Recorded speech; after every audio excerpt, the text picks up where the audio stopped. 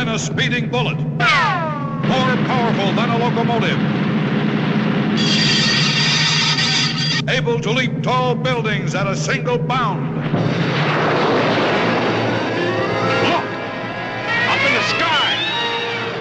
It's a bird! It's a plane! It's Superman! Superman, man of steel, Superman! Superman rocketed to Earth as an infant when the distant planet Krypton exploded. And who, disguised as Clark Kent, mild-mannered reporter for the Daily Planet, fights a never-ending battle for truth, justice, and freedom with superpowers far beyond those of ordinary mortals. It's Superman, Superman! The Man of Screen. Hey everybody, welcome to episode 86 of the Man of Screen podcast. I am your host, Mike Zumo, and in this episode we're going to cover episodes 5 through 8 of Season 3 of Filmation's The New Adventures of Superman, and episodes 3 and 4 of Season 3 of The Adventures of Superboy. That will include the Superman episodes, The Team of Terror, and Reign of Iron, as well as the Superboy episodes, King Superboy, and Double Trouble, Double Doom. And believe it or not, after I finish my coverage of this episode, I will be halfway through Season 3 and 2 episodes away from the end of my coverage of the Filmation cartoon. So that's not as big of a journey as through the Adventures of Superman, but another milestone nonetheless. Alright, before I get into the business of this week's episode, and excuse my voice, I'm battling a bit of a cold. I don't anticipate it getting better anytime soon, and I need time to edit this, so here we go. My only bit of feedback for this particular episode comes from Dave McElvenney. Dave is writing in on Man of Screen episode number 77. Dave writes, "Greetings, Mike. A fun episode again. I'll focus mainly on the Superboy segment. In your commentary on Operation Counter Invasion, you wonder about how the military will contact Superboy, what some general called Chief Parker. As I recall, in the comics, the blinking lamp signal in the Kent home that told Superboy he was needed was remotely connected to Chief Parker, the President, and I think Professor Lang. And the lamp would blink in a different way depending on which person was trying to contact." I'm going to put Dave on pause for a minute. Apparently this is the precursor to what we can all do now with our smartphones and put different ringers for different people. So back to Dave. "It's certainly a good ploy on Superboy's part to convince the aliens that the superpowers he and Crypto exhibit are common to all people of Earth, but it's a good thing the aliens didn't test this by grabbing some random Earth person. So much for the aliens' superior intellect." In the Jinx Circus, I too thought of the circus in which the Flying Graysons performed, being threatened with accidents by the bad guy. At the end, I also thought at this time, unlike in the Stolen Elephant episode of The Adventures of Superman, we do get to see Superboy and Crypto actually perform in the circus. I'm going to stick Dave on pause for a minute again, and I didn't think of the Stolen Elephant when I was talking about this episode, and honestly, as far as episodes go of The Adventures of Superman, the less you think of the Stolen Elephant, really the better. But I did mention that, it was disappointing that, although I knew they could never do this practically in the series, that to show Superman actually flying an elephant. But, the cartoons open us up to so many more possibilities, so many more things that can be done. So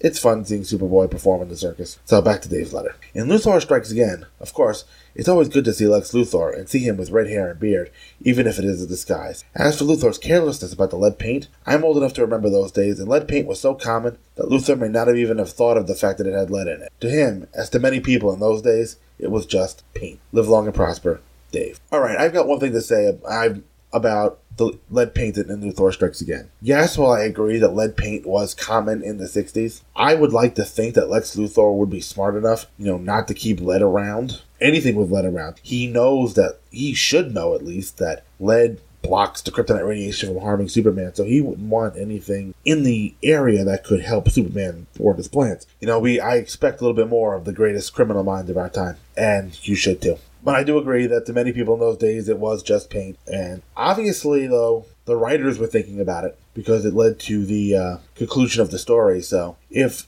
Oscar Bensall or George Cashton, I don't remember who actually wrote this story without going back to look it up, knew enough that there was lead and paint, then you know what? I would expect Lex Luthor to know more than George Cashton or Oscar Bensall. But I have talked about other cartoons growing up in the 80s, and I wonder if this is similar to that, where, and this was especially true of watching things like Thundercats or He-Man to the extent, Masters of the Universe when I was growing up. And it always seemed by watching that, you could almost tell that the heroes were almost irrelevant to how the plot turned out. Because regardless of what the hero does, the villains would have beaten themselves anyway. So I wonder if this is kind of a precursor to that, where Luthor kind of beats himself despite Superman's actions, or lack thereof. Just food for thought. and I have no further feedback at the moment, so I'm going to take a quick break, play a podcast promo, and then I'm going to come back with Superman episode, Team of Terror, and King Superboy. Hang around, folks. In 1977, the world changed. The film industry was transformed. The popular culture rocked. And young minds forever altered. Star Wars arrived.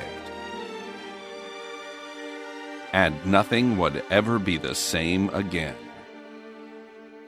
Though everyone wasn't affected in the same way, everyone was affected. This is my Star Wars story. My Star Wars Story, monthly at mystarwarsstory.com. All right, welcome back, folks. Both of the episodes I'll be covering in this segment were originally broadcast on September 28th, 1968, and I'm going to start with the Superman episodes, The Team of Terror, and that's obviously parts 1 and 2. And this was written by Oscar Bensall, and our synopsis will be brought to you by SupermanHomepage.com, your number one source for Superman information on the web. An alien, Zatanna, that's Zatanna with an S, not a Z as in Zatanna, from the planet Quanta, tries stealing nuclear energy from a power plant on Earth to attack her planet. When Superman stops her attack on the power plant, she helps the Warlock by using Plasto to make his wand's magic ruby emit kryptonite to weaken Superman. Superman saves Jimmy and Lois from the Warlock and stops him, then stops Zatanna, despite her sending an army of Plasto monsters at him. Alright, so we're going to have a double threat in this episode of Zatanna, this alien from the planet Quanta, and the Warlock is just going to stumble into this episode and help her out, cause some trouble. So this episode starts with a spaceship trying to escape a comet, and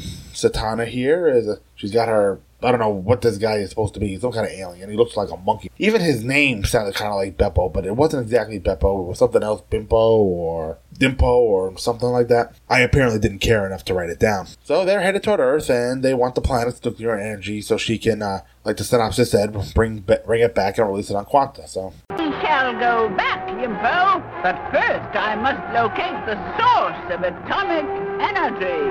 Ah, look, Yimpo!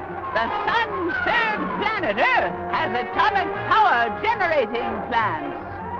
We shall rob Earth of the power, then unleash it on Quanta. She's the queen, and nice queen. It doesn't appear as though she has much use for her own planet. Now, the next scene takes us to the Daily Planet, and one thing that annoys me in the narration sometimes is that Lois is always referred to as a girl reporter, as if it's some kind of oddity, which it may have been in the 1960s. I don't know enough about newspaper culture in the 1960s, but if I had to guess, women probably did more feature work back then, while the men did more of the hard news. I have nothing to base that on. It's just kind of an assumption I'm making based on the culture and relations between the genders at the time. Even the fact that Lois Lane was a reporter in 1938 Action Comics was way ahead of its time. Lois Lane has always been a bit of a trailblazing character, in the sense that she was doing jobs that were primarily done by men up until, modern times. I don't think the idea of Lois Lane being in the position she was so outlandish in the 70s, but especially the late 70s when Superman the movie came out, but I would have to think in the 60s and earlier, a woman in a position like Lois Lane probably is more the exception than the rule.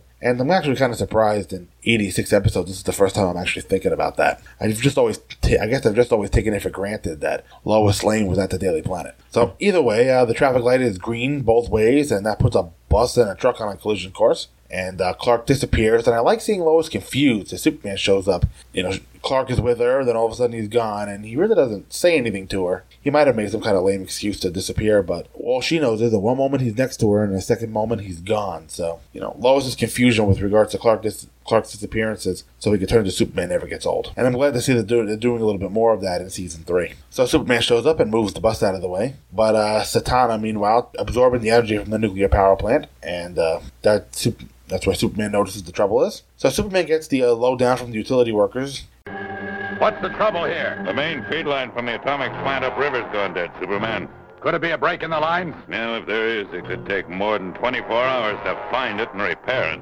Well, then this is a job for Superman. Away! and he's going to go do the work that the humans can't do. He's going to put some wires back together, see if he can restore some power, and Satana's rocket is illustrated as hovering over the nuclear power plant and kind of looks like it's drawing lightning to itself, and that's kind of how she's collecting the atomic power from the plant. So they're trying to shake her loose, and Satana is going to teach these Earthers a lesson by turning a plastic container into a giant blob, and that's going to destroy the Earth soldiers. Well, it might be able to destroy the Earth soldiers, but it's definitely not going to do anything to our Man of Steel here, who basically stands between the blob's electric powers and the soldiers, and then Superman destroys the Plasto creature with one punch. So now the nuclear reactor is going to explode because of how much energy the rocket is drawing from it. And Superman prevents that from happening basically by picking up a large wire and welds it together with his heat vision. And I guess that stopped either a meltdown or an overload or something. So after all of that, and as if the good guys weren't having enough trouble, the Warlock, like I said, wanders into this episode and decides now is a good time to start harassing Lois and Jimmy. But Superman hears the signal watch and turns around, leaving Satana alone, and Superman goes after the Warlock. You know, typical Superman. He might be dealing with an important crisis situation in Satana here, but the minute he hears that signal watch, he's off to Jimmy's side like some kind of lapdog. Coming to your friend's aid is one thing, but you know what? And this is a hard determination for Superman to make, but sometimes you have to have priorities. I'm guessing more lives are being put at stake at the moment because of what Satana is doing, so by taking care of that problem, that would save the most lives. But anyway, after the Warlock disappears when Superman shows up, the usual trick, this gives Satana an idea, and she's going to use the Warlock. And she has been inspired by his escape from Superman, so she has an idea. Please, who are you? I am Satana, Queen of Quanta, and I want you, Warlock, to destroy Superman for me with your magic ruby. But my ruby has no effect on him. Only kryptonite can harm Superman. Kryptonite, eh? Very well. Yimpo, cover that ruby with Plasto. Plasto, become kryptonite. There, Warlock. Kryptonite plus the magic power of your ruby. Fantastic! A kryptonite beam! Deadly to Superman! And she wants him to use his ruby to destroy Superman. But apparently the Warlock knows his ruby has no effect on Superman, which is interesting, because Superman is vulnerable to magic. If you hold up Superman's two main weaknesses, kryptonite is right up there as the one everybody knows. Fewer people, but it's a weakness just the same, is that his abilities have no effect on magic. So Superman would be no less vulnerable to magic than a normal human would be. He might still be able to act on magical objects with his superpowers, but they can hurt him or even kill him just as easily as a kitchen knife would kill a human. If used improperly, of course. I'm a big proponent of kitchen safety. But however, the Warlock's ruby's limitations are no matter to Satana, as he does indeed tell her about kryptonite as Superman's main weakness, and she uses her own powers, whether it's magic or science we don't understand yet, and she uses the Plasto to make Warlock's ruby shoot kryptonite. So the next day, the Daily Planet crew is getting a shot of a monument in one of the city's main parks, and the Warlock sends a giant boulder down the park at him. I'm getting a very nice Raiders of the Lost Ark vibe here, with Boulder rolling down the street toward Lois, Jimmy, and Clark. And the announcer asks, as the first part ends, how Clark will save his friends without revealing himself. Before we move on to my coverage of the second part of this, I have a very easy answer to the narrator's questions. They are both able-bodied, none of them appear to be paralyzed. They can move out of the way. The boulder doesn't appear to be going fast enough that if they each ran to the side off of the path, that they wouldn't be able to get out of the way quickly. That boulder doesn't look like it's bearing down on them at top speed, so there's no reason why they can't just jump out of the way and let this thing hit the monument. But they don't. And that's part 2 starts. Clark goes into the bushes, changes into Superman, and punches the boulder. So apparently that was how he did it without revealing his secret. Now, so Superman is attacked by the kryptonite-emitting Ruby, and now the ship sends out a giant pink snake. Looks very threatening. It's a Plasto snake, like everything else that Satana sends from her ship. But I guess will weaken Superman, this thing is easily able to squeeze the life out of him. If you remember from part 1 that the Plasto blob really had no effect on Superman. But apparently this kind of works against Satana and Warlock, as apparently the Plasto from the snake is blocking the kryptonite rays. So Superman is kind of able to pop the snake, so to speak, and that chases the Warlock away. The Warlock knows that he can't go toe-to-toe with Superman. Although with his magical powers, he should be a more formidable villain, but I don't know, he's just not. more like a cheap illusionist than anything else. So Warlock disappears and sits atop a flagpole, and he has contacted Satana, who said that she would basically kill him. I forgot exactly what the word she used. If he failed to kill Superman. And Satana has told the Warlock that she would liquidate him if he failed to kill Superman. Warlock? Satana, where are you? Look at your ruby. I warned you, if Superman escaped, I'd liquidate you. No, please, Satana. Please give me one more chance. Very well, one more chance. But remember, Warlock, I shall be in space watching you. Killing him is not enough. Apparently she wants to turn him into a big steaming pile of goo if he fails to defeat Superman. So Warlock scores another chance as Lois and Jimmy are just hanging out around the park, even though they just nearly got run over by a boulder. So now Warlock brings the statue to life because bringing inanimate objects to life is part of his shtick. But Superman catches up with him, causes him to drop the wand, and Superman is not playing games here. He has had enough of the Warlock's crap. If you don't tell me what Satana is up to, I'll maroon you on a barren planetoid. No, not that. I'll talk. She collected the nuclear power to use against her enemies on Quanta. Great Scott, she could blow that planet right out of space. Officer, take him. I'm going after Satana. Up, and away! And he threatens to maroon the Warlock on a barren planetoid, which, if you think about it, is kind of an extreme punishment.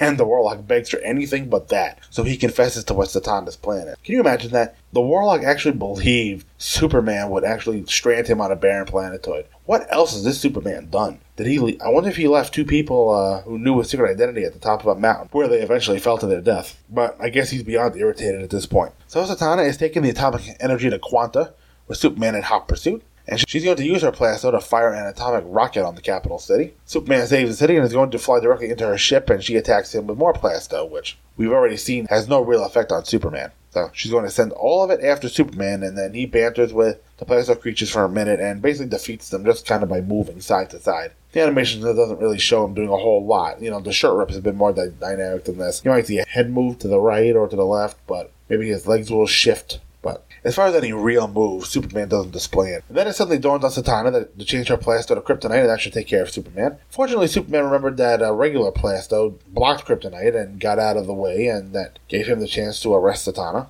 And now for the ending. The kid ran away and never showed up again? Yes, Jimmy, he ran into these bushes somewhere. Hi. Oh, Clark, what happened to you? I dived into the bushes and, well, I sort of blacked out, I guess. How do you feel now? I feel, bushed. Oh, Clark, you make the worst jokes. Come on, Jimmy.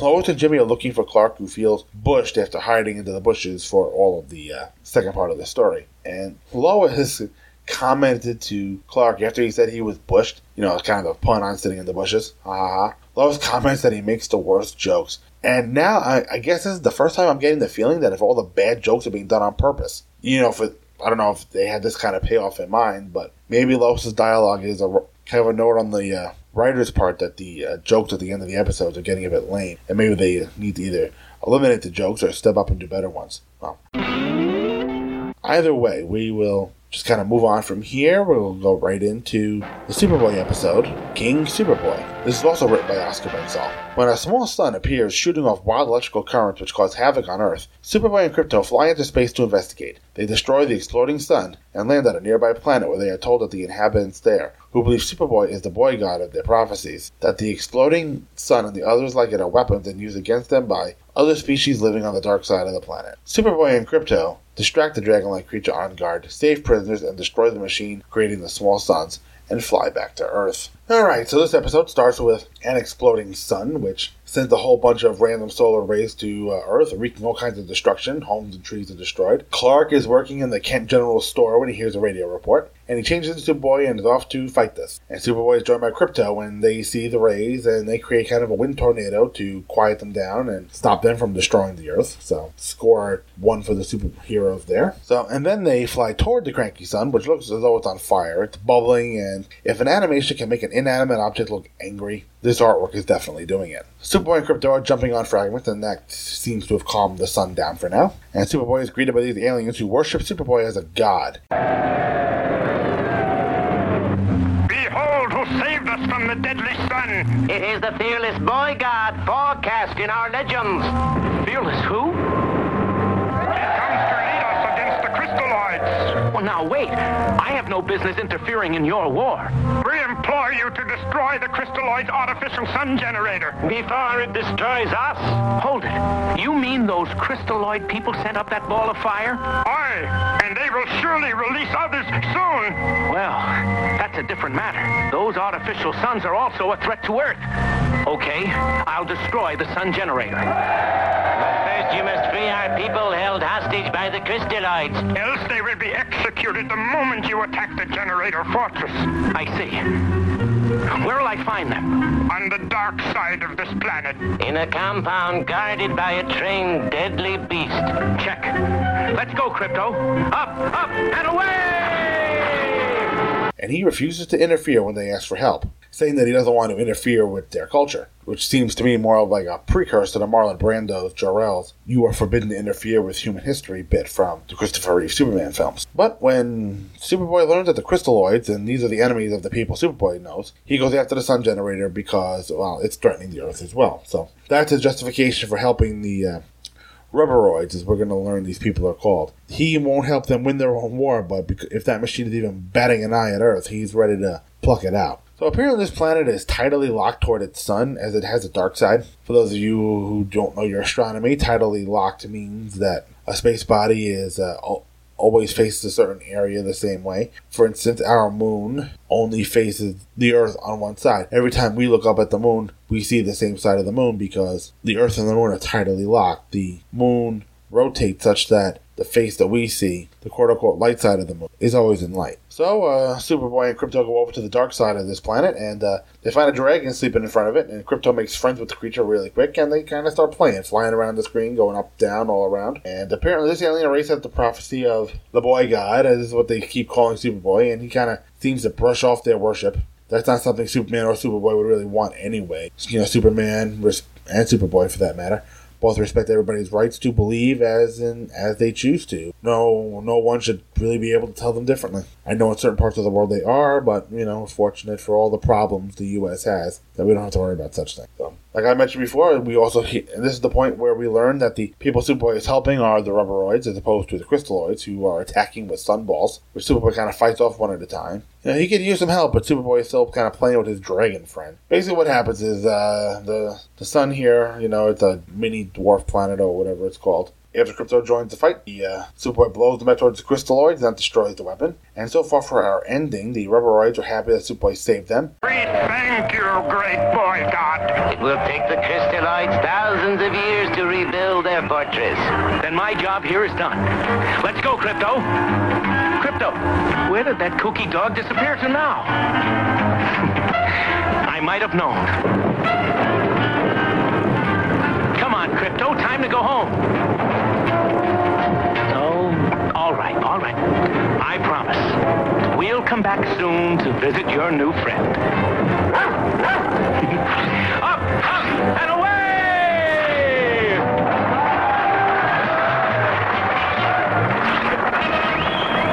Well, Krypto is still playing with the dragon. You know, we've seen this before where Krypto makes a new friend and Krypto has a hard time leaving him behind. Same thing here, but Superboy has to promise to come back and let Krypto visit, because I believe they're on another planet at this point. So, as far as those two episodes go, neither one was particularly great.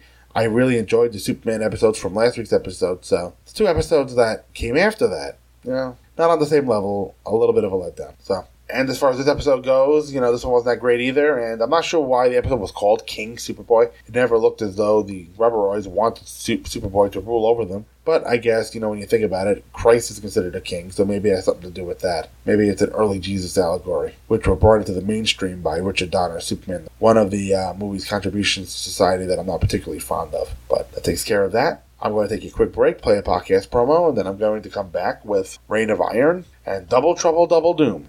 Hang around, folks. Star Wars, give me those Star Wars, nothing about Star Wars. Don't let 'em end. Star Wars, those near and far wars. Talking about Star Wars on a podcast. I'm Ryan Daly, and welcome to... And I'm the Irredeemable Shag. Dude, what are you doing? What? Give Me Those Star Wars is my show. Well, you're part of the Fire and Water Podcast Network, so it's really our show. But if you show up on the promo, people will think you're the co-host. I'm not? No, the show will have rotating guests. You just took that idea from my Justice League International podcast. You took that idea from my Secret Origins podcast. And you took that idea from Dead Bothan Spies. That was my podcast. Wait a minute. I sang the theme song with you. So? So, technically, I appear on every episode. I'm part of the foundation of this new Star Wars show. That's true. So, you want to take this from the top, or what? I'm Ryan Daly. Join me and a galaxy of guest stars on Give Me Those... including the Irredeemable Shag, whose voice you will technically hear on every episode, on Give Me Those Star Wars. The official Star Wars show of the Fire and Water Podcast Network. Available on iTunes and Stitcher and at fireandwaterpodcast.com.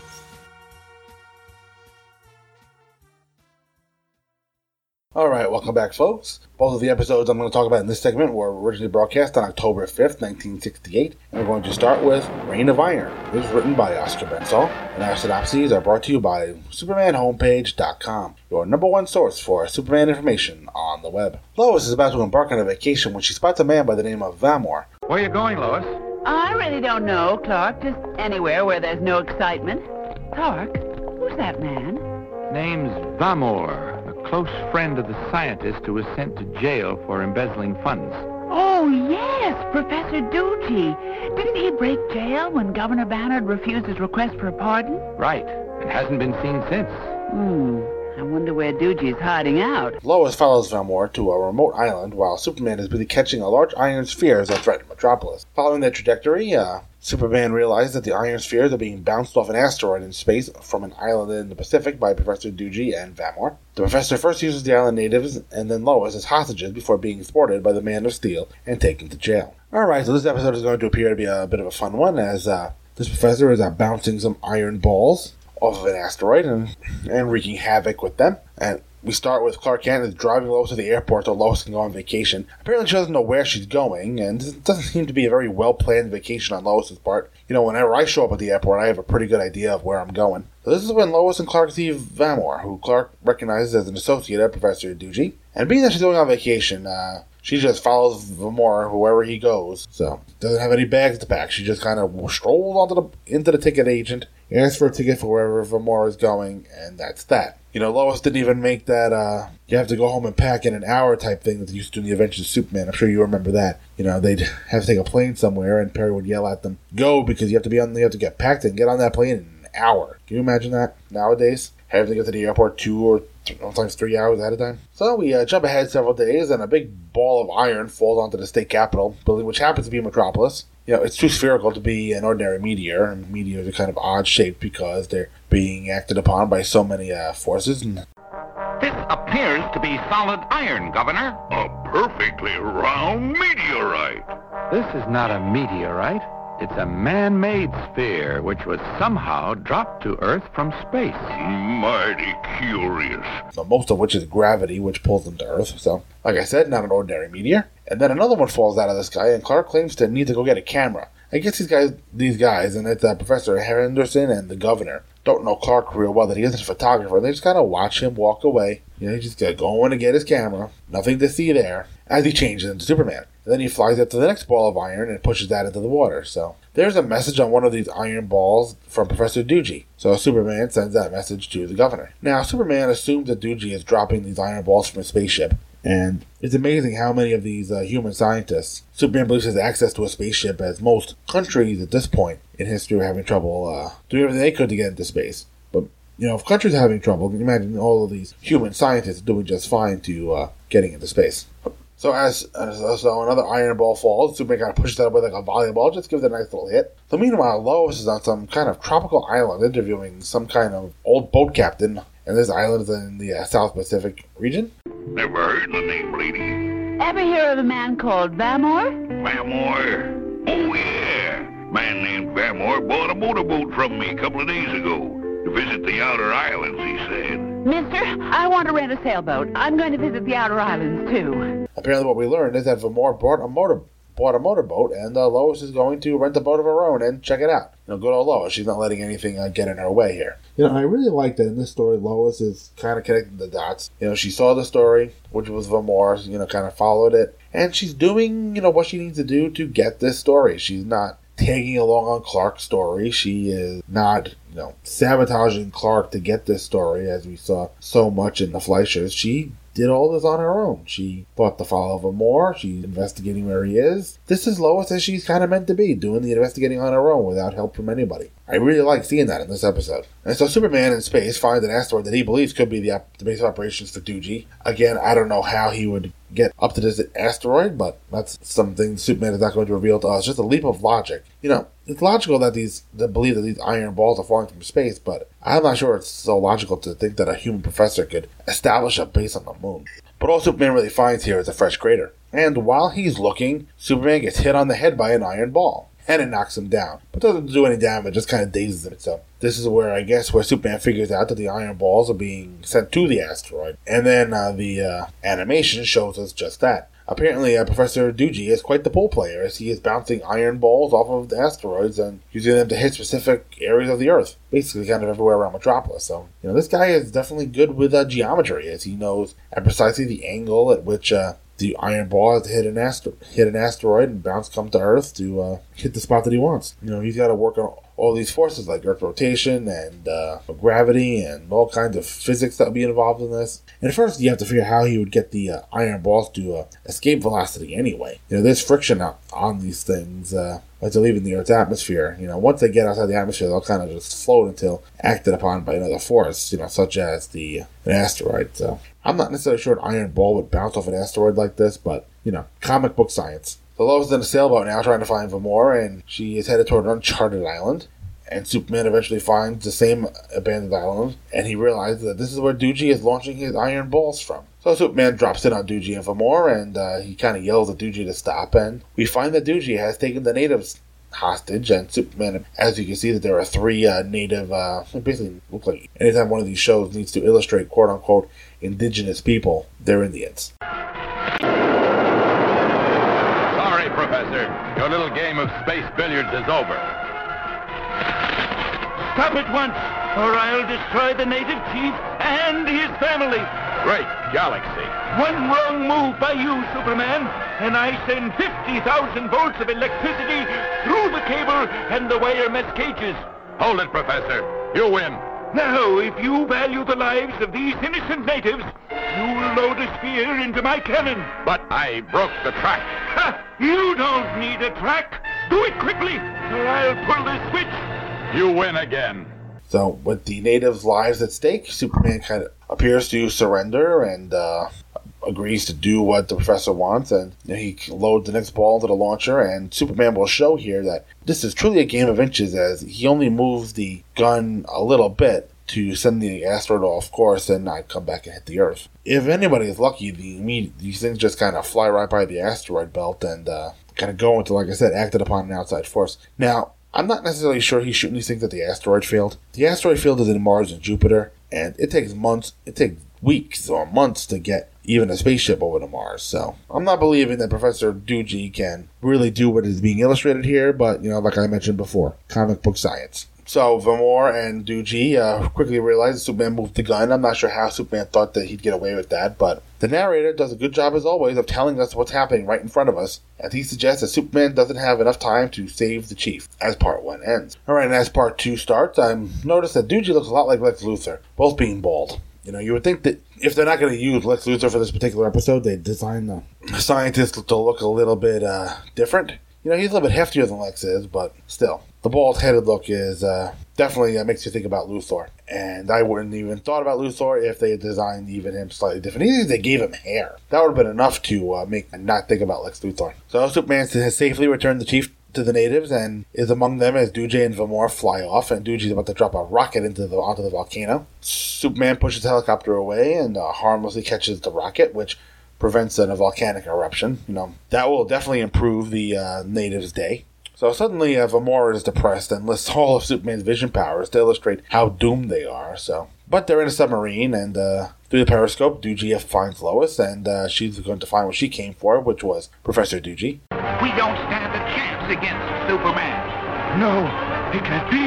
Why not? He's got telescopic vision, X-ray vision, infrared vision. Yes, but not periscope vision. Look!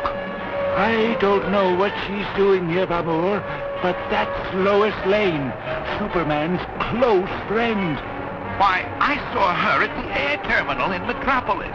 Aha! She must have followed you here to get the story. Well, she'll get one all right, but it will never be printed. Up ship! Heavens! It's a Marine! Professor Doojay, I think I'm in trouble. Won't you step into my parlor, Miss Lane?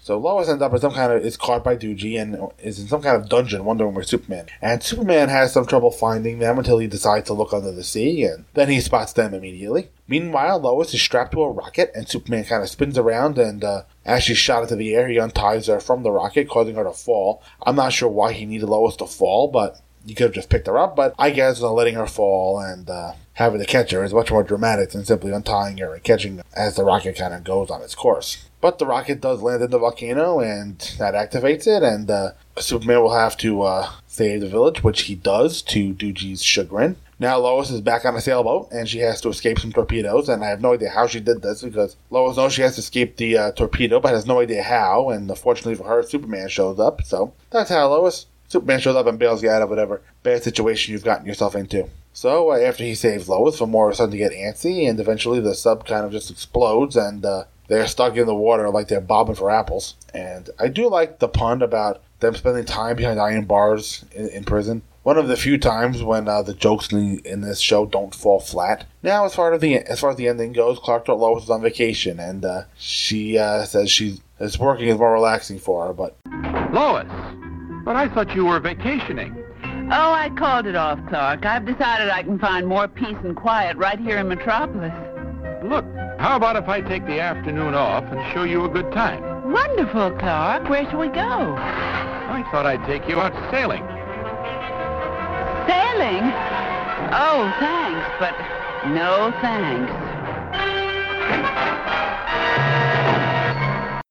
Clark is ready to take care of Lois out sailing, and she says thanks but no thanks. But, interestingly enough, Clark happened to have a sailor's hat in the drawer. But, we're getting to the point where these endings don't have nearly the charm of the endings to the Fleischer cartoons or even the George Reeves episodes. So, I mentioned I didn't really care much for the Satana episode in the first segment. This one was better and a little more fun. But again, this Professor Doojay could have easily been Lex Luthor. That's really my only complaint about this episode. When you have the greatest criminal minds of our time in your toolbox, why would you use another scientific genius?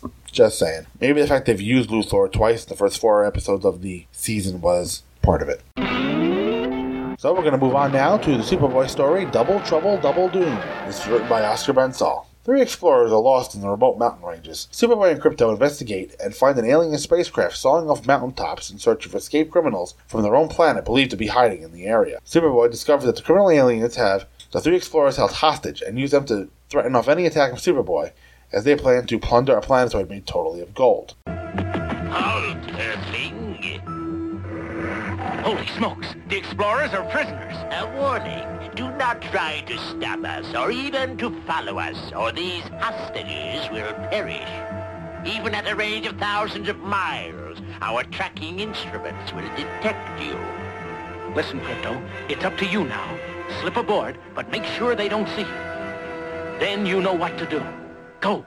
With Krypto's help, the alien criminals are brought to justice. Alright, so this episode starts off with 3 explorers caught in an earthquake, and that causes a rock slide. At least it appears to be an earthquake. We'll find out. We'll get to what it is in a minute. But now, I'm not sure what else is going on where these guys are, but the narration refers to this event as a Holocaust, which I'm pretty sure is overstating the disaster. We all know of the Holocaust from World War II, the millions of Jews that were killed by Nazis. I'm not sure I'm ready to put these 3 explorers caught in a rock slide in the same category. I'm sorry. Poor choice of words there on the part of the writers of the show. Especially when you think that this was written in the late 60s when they're still only about 25 years removed from World War II. When I think of the word Holocaust, I immediately go back to World War II, not 3 explorers on the mountains getting caught in a rock slide. So Superboy takes off to find the explorers with some help from Krypto. No matter what happens, I love that Krypto joins him. You never see Krypto with Clark Kent. He's not portrayed to be Clark Kent's dog, just Superboy's. So Krypto's probably off having his own adventures, but as soon as he sees his master flying out of the Kent house or the general store,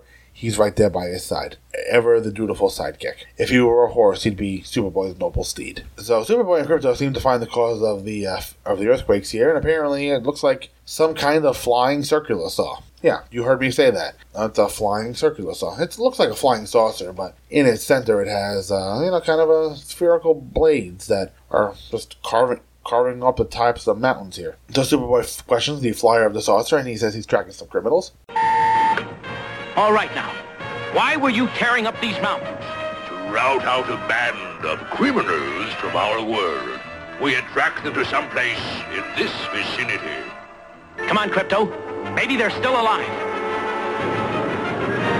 So, learning that, Superboy and Krypto are only happy to help. And here's another rocket ship. It's clear that Superboy learned his lesson from the Great Space Race. For those of you who remember that episode, Superboy assumed that the rocket ship was driven by a threatening force, and he wound up attacking the alien police, thinking they were attacking Earth. So it's good to see Superboy that at least ask questions this time before crashing the spaceship. So the criminals threaten Superboy not to follow. They're holding our 3 explorers hostage. But Superboy has a plan for Krypto, and Krypto is going to sneak onto the ship and find out where they go, and the criminals are going to travel to a world made completely of gold. Why not? We're bearing down on the holiday seasons as I speak, and I could definitely use a trip to the planet made of gold to help with my holiday shopping. So Krypto stowed away, and the criminals are destroying the gold planet. I guess they want the gold for themselves, and why not? So Superboy heeded the criminals' threat and stayed on Earth, so Krypto will fly all the way back to Earth from the gold planet to tell Superboy what's going on. And now our boy of steel is flying the saucer to the gold planet by lifting it, and I can only wonder how long all of this takes. I mean, are they flying through space instantly? I don't know. So Superboy has to do this on the sly, so he uses his spinning trick and sucks the 2 guys into the Earth to take out the 2 criminals. The criminals retaliate with an electric ray, but it has no effect on Superboy or his super dog, and then Superboy destroys that device and the criminals run. So now we have an aerial battle, and Superboy intercepts missiles from the rocket and basically throws them back before pulling out the exhaust port of the spaceship, neutralizing the threat that way. And as far as the ending goes, Superboy is praised for how he handled the criminals. It was very clever, the way you solved the problem of the hostages. We thank you, Superboy. Don't thank me. Thank Krypto here for his expert tracking. Come on, you big ham, it's time to go home.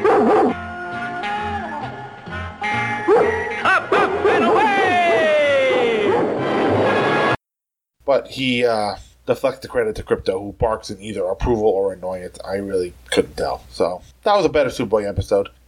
I find it weird, after going on for so many episodes about how the Superboy episodes appear to be superior to the Superman ones. Just the fact they've made the Superman episodes 14 minutes over 2 parts longer just is helping those stories in a way that the time limit does not serve the Superboy stories. The Superboy stories are still on that old format where they have to kind of get done in 5 minutes. And actually, the Superboy stories are about a minute shorter than the Superman ones. So they have even less time to tell their story. They have to be even more straightforward. Just the fact that the Superman stories are 2 episodes long, almost an entire 14 minutes, gives the story so much more room to breathe, and the writers are able to tell a better story because of that. So I want to make one note before I go, that the show is making less use of the traditional sound, and is using more dissolves and wipes to show transitions and the passage of time. So good on them for using alternate methods other than the little chime to separate scenes. So next time I will be back to cover Superman, the Superman episodes, The Mysterious Mr. Mist, and Luminians on the Loose, and the Superboy episodes, The Trap of the Super Spaceman, and The Space Refugees. In the meantime, if you would like to contact me to leave some feedback is always welcome. You can leave that at manofscreen@gmail.com, or you can join the conversation over in the Facebook group. Just type Man of Screen Podcast into your search feed and the show should come up. Also find the show on Twitter at ManaScreencast. And if you don't mind, why don't you leave me a review on iTunes? That'll help other people find the show. So, till next time, folks, have a good one. Take care. Bye.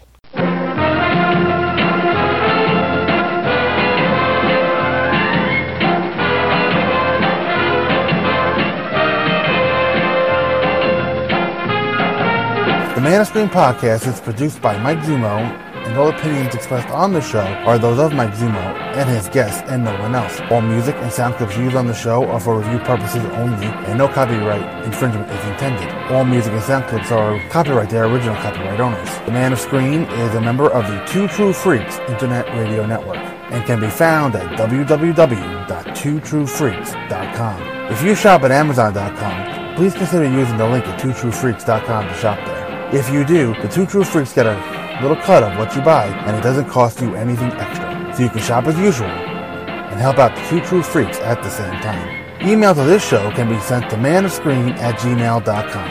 And you can also leave the show a review on iTunes. That will help others find the show. Thank you for listening to the Man of Screen podcast.